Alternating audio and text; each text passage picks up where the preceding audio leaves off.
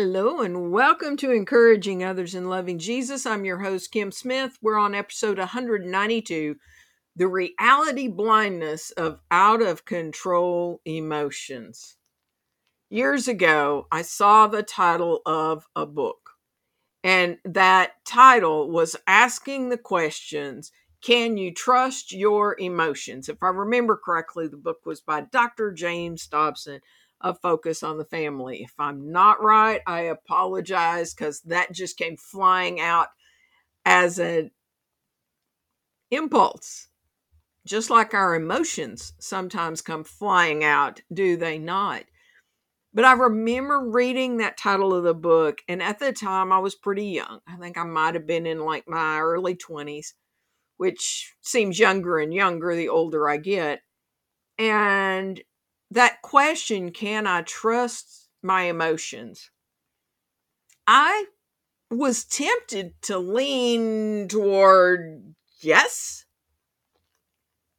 And in the book, the author, again, I think probably Dr. Dobson, I'll look it up while we're chatting here, but they proposed absolutely not, because our emotions can go here, there, and everywhere, and we can be blinded to reality as a result. It is Dr. Dobson, sure as the world. Emotions, Can You Trust Them was the name of the book. And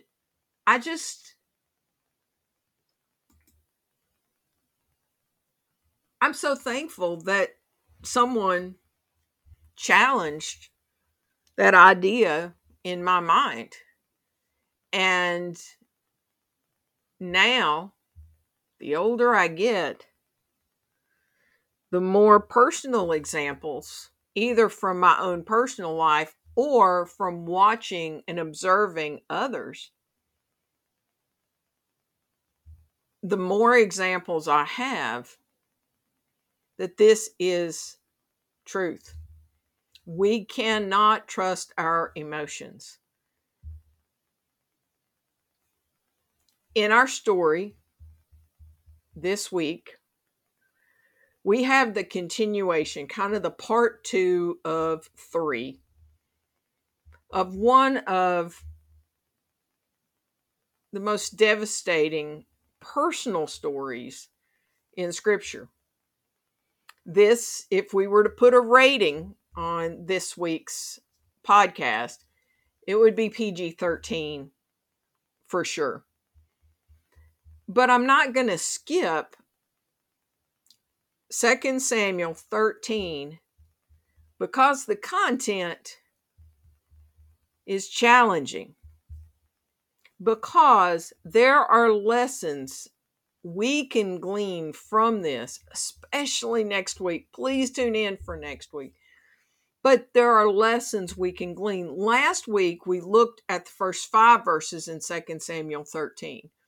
We looked at characters, we got names of 2 of King David's sons. One is Amnon, who is our main character in this reality blindness of his out of control emotions. It's definitely Amnon. So we had Amnon. Absalom was mentioned, even though Absalom is just have an honorable mention in this initial part of the story. Now, he does come back at a later time, but this is about Amnon. So David, again, had way too many wives. Of course, more than one would be way too many. And as a result, he had problems. He has problems in his relationships. He has problems in his kingdom. He has problems controlling his own lust. And we saw that in the story of his abuse of power with his neighbor's wife, that being Bathsheba. And the fact that Amnon would have known about that. And we see Amnon acting much like David in this. And there'll be some people who just will say that's not what happened. It was Bathsheba, and she was the temptress and all that. Please go back and read the scriptures and look at who held the power in that story. And so we've made it through that. We've seen David be confronted by the prophet Nathan. We've seen him be absolutely torn up and repent and seek the Lord's face. And then he also knows he's going to have consequences. God has said, as a result of what you have done, specifically in that to Uriah, because he had Bathsheba's husband killed, you're going to have a mess in your own household. And some of that mess is going to spill out for all the world to see. So last week we did the first 5 verses of 2 Samuel 13.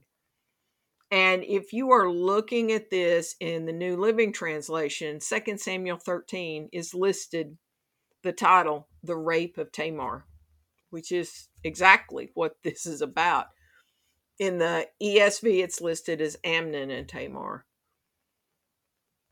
It's a sordid story. It's bad. It's bad. But we need to talk about verses 1 through 5 as we then watch this story just roll out of control. And we talked last week about the type of friends we need to have around us, and the fact that Amnon, instead of having a friend who would look him in the eye and say, dude, you have no idea what you're saying. You are totally fueled by lust.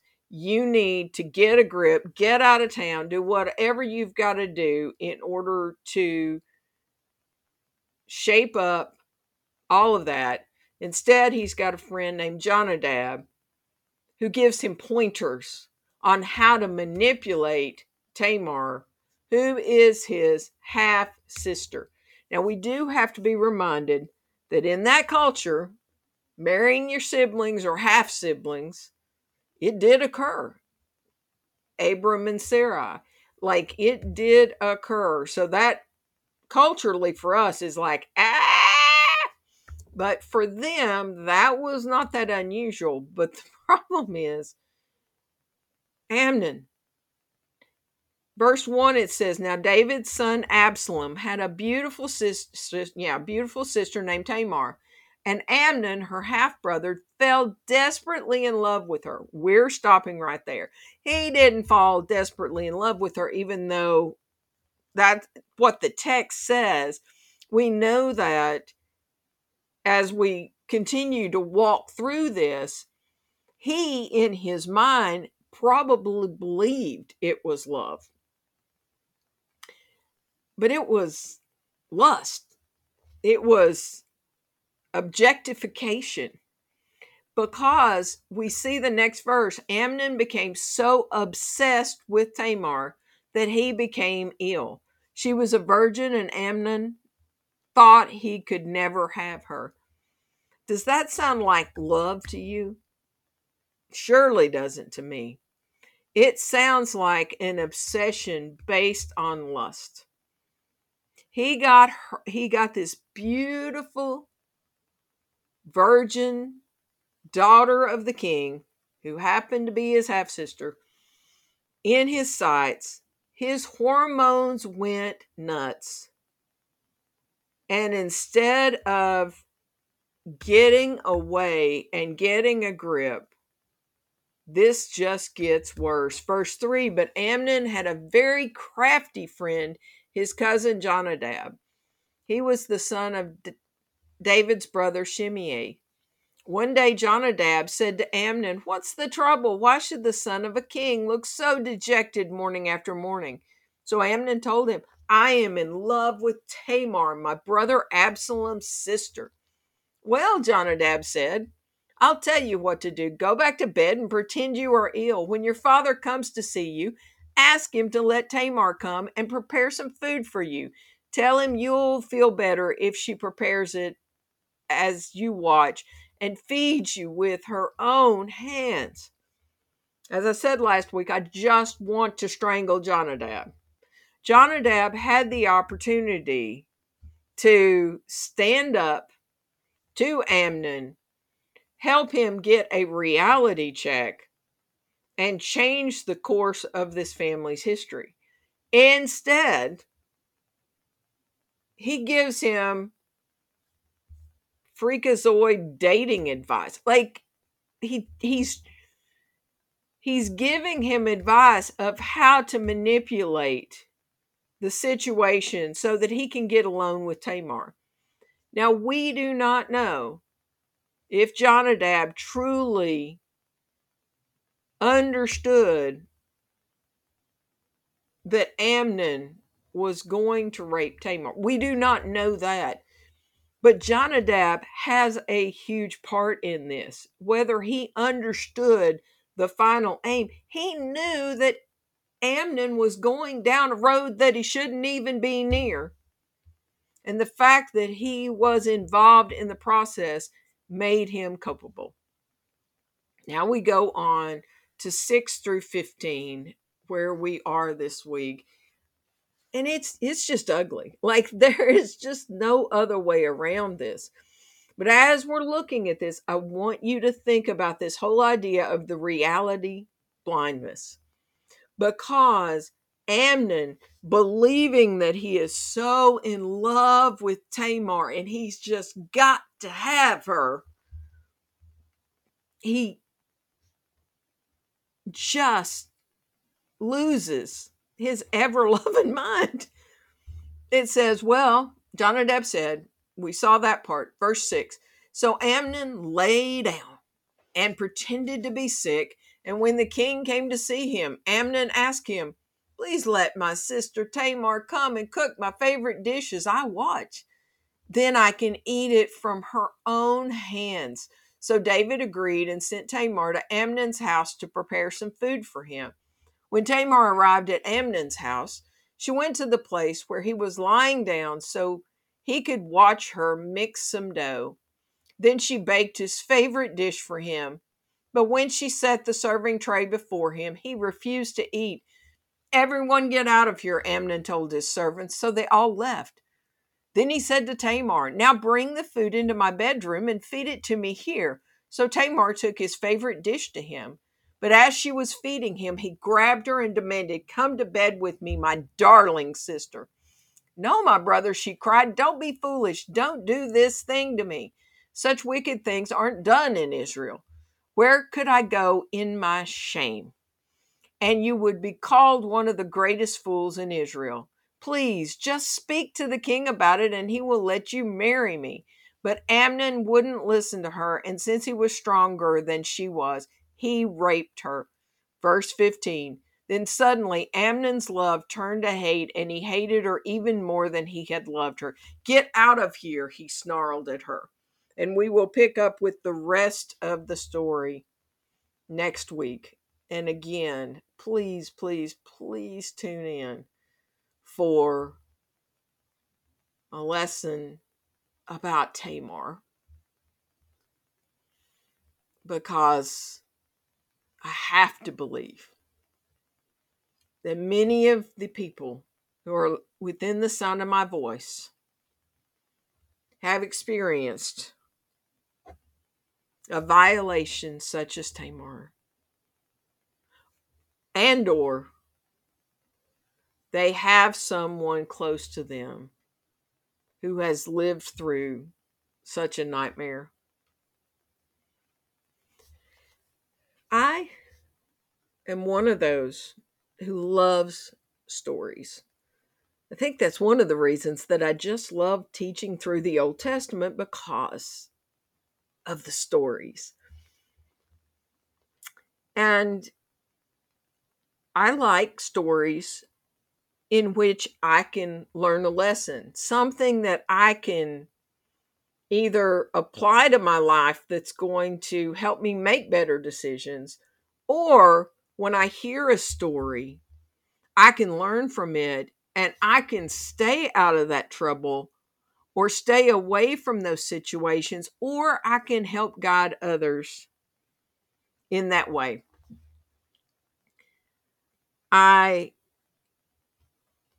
really like to listen to stories about true crime, not to celebrate the crime by any stretch of the imagination. But the reason I like to listen to those is because I learned so much about how to be careful and how to guide others in staying out of dangerous situations. And over the last few days, I have specifically listened to some episodes which have really prepared me quite well for this topic and this story of Amnon and Tamar.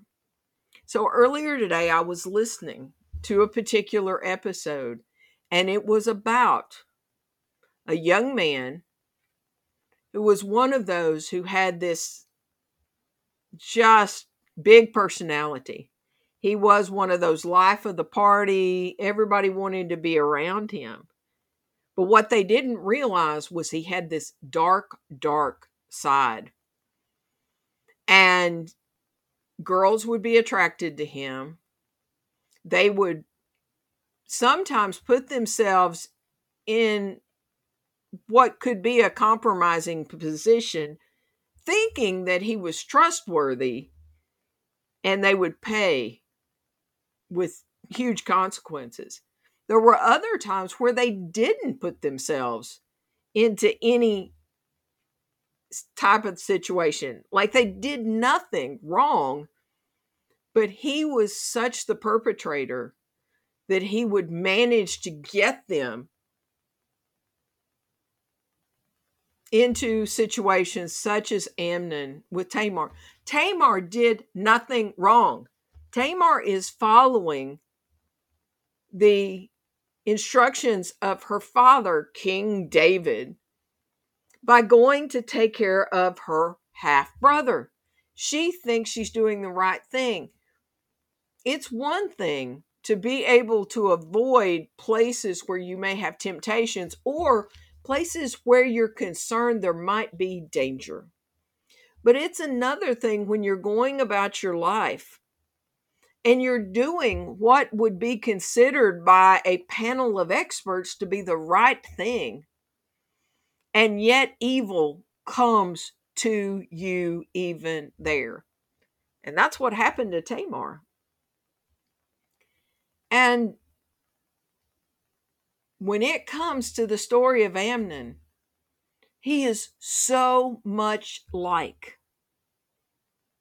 the villains in so many of these episodes devoted to true crime, because so many of those who have committed one or multiple crimes, they do it because of out of control emotions. It may be extreme rage towards the girlfriend that dumped them in high school, and then now they perpetrate crimes against every female that reminds them of her. On and on and on the comparisons could go. Our emotions. I don't want to live in a world without emotions. Like, I don't, in any way, shape, or form. I do not want to live in a solid gray life. But because we have emotions that can get out of control, we have got to have ways to monitor them. And if we can't trust ourselves, what do we do? Like, what are some of the pathways? Because Amnon does at least confide in somebody. He confides in his friend, who is his cousin, Jonadab. And if Jonadab had been the godly young man that I would have loved to see him be, he would have put a mirror, so to speak, up to Amnon's face and say, dude, you're tripping. Like, do not in any way, shape, or form act on this. You need to get help. But not all of us have a godly person to help us put a mirror in front of our face. It's one of the reasons that our weekly assignment feature is to prayerfully seek out a trusted advisor who can help you see reality when your perspective is clouded by emotions. If you ask the Lord to give you somebody to help you see when your emotions and reality do not travel on the same path, God may very well honor that request because it's going to help you as you move forward. But one other advantage that we have that Amnon did not have is we have God's holy word. And you'll say, well, how in the world is the Bible going to help me determine what is best when my emotions are pointing in one obvious direction? God's word is living and active, sharper than any two-edged sword. God's word can illuminate, can shed light through your spirit, and can penetrate through your emotions so that you see clearly and make wise choices. You may not have a trusted advisor at this time, but pray for one. Pray that God will give you one so that you never, ever, ever make a choice like Amnon did. And Amnon may, if we were to look back on this, he may say, I didn't have a choice. I had to act on my emotions. No, you didn't. No, you didn't. No, you didn't. You were struggling with reality blindness, and you let your emotions, which were wrong, and fueled from the pits of hell, you let those not only destroy you, but destroy Tamar. As we will see in next week's story, we will see at least part of the responses to Tamar's plight. And even if you do not know the story, you probably have a guess of at least how some might respond to the sexual assault of Tamar, because it happens in our world today. Are your emotions in check? Are you sure?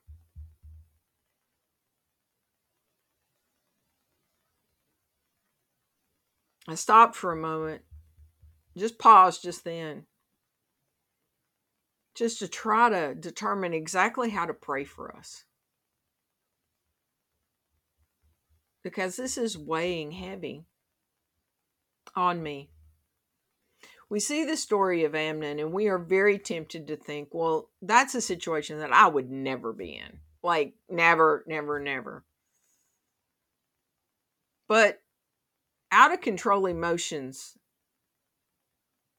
aren't always about lustful urges. It could be a lust for power. It could be anger. It could be bitterness that you hold in your spirit, and you have no idea what poison you're pouring out on every person that you see. That still fits in this reality blindness, where others know just how messed up you are, but you do not see it. First and foremost, go to the Lord in prayer. Ask for a trusted advisor that can help you see reality when you are just seeing clouds over your eyes. And go to God's Word. Open up God's Word. Learn God's Word. Let God's Word penetrate your heart. If you have to just start somewhere at random, start with the book of Proverbs. Proverbs is a book devoted to wisdom. You've got different sections. The first about 10 chapters. It's different than the rest of the book. I suggest reading the first 10 chapters, but when you get to 10 or 11, something about there, you're going to start seeing just nuggets of truth just dropped. Sometimes they'll be in comparison form. Sometimes they will be two things that are the same. Some will be the exact opposite. But start somewhere. Start letting God's word, or being intentional about pouring God's word into you, so that God's word can open up your spiritual eyes and ears to see how possibly emotional baggage, not even just current emotions, but your emotional baggage, is causing you not to see situations as they truly are. Thank you so much for tuning in. Again, please join us next week as we go through the very difficult lesson, but I'm really hoping a healing lesson, a praying lesson. Dear Father, the story of Amnon and Tamar is painful. It's painful to read.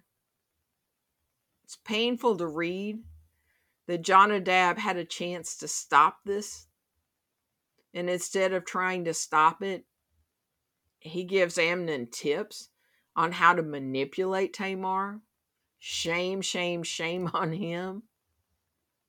May we never, ever, ever assist someone in plotting evil. But we have all experienced out of control emotions, whether we have been so filled with lust that we have acted in a way that has hurt ourselves and others, or whether in our anger we have spoken words that we cannot take back, ended relationships, possibly ended careers, just because we allowed our emotions to run out of control. May we learn from Amnon and get wise counsel, but also affect ourselves today by diving into your word and allowing your word to illuminate our path, our choices, and the choice you have for us. And then, dear God, there's Tamar. We'll talk more about her next week. But my heart breaks for Tamar. Tamar, who was totally unsuspecting of the crime that was about to be perpetrated upon her. She had no idea that the gift that she was holding dear for who she hoped to be the love of her life was brutally taken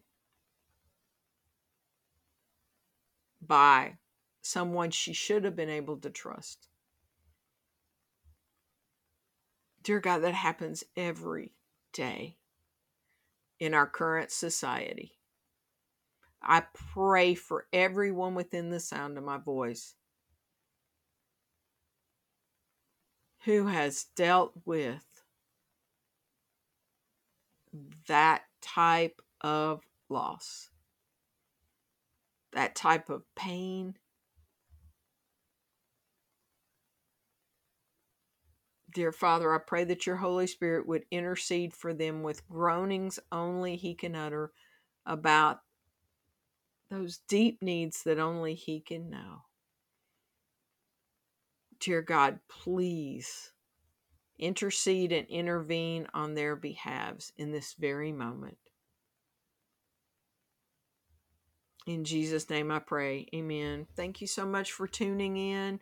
I know this is just a tough part of Scripture, but it's a part of Scripture that God can use to wake our minds up to how allowing emotions to control our perspective can not only destroy our life, but the lives of others.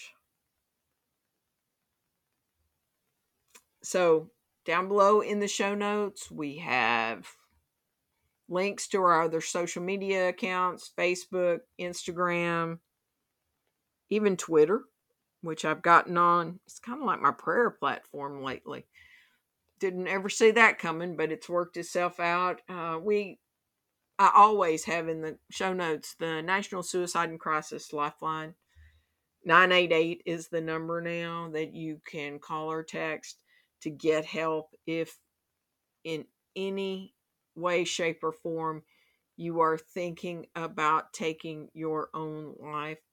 Please, oh please, oh please do not. And please reach out either to somebody trusted right there with you or contact the National Suicide and Crisis Lifeline. Then in the bottom of the links, you have the link to the hidden episodes, which are kind of difficult to get to. You can get to them on my Podbean site.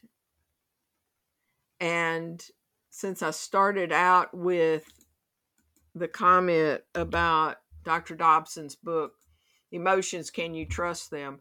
I'm going to put the link to the latest edition in the show notes as well. It can be obtained from, of course, Amazon. And so, as we close out today, please remember it's always a trust and obey kind of day.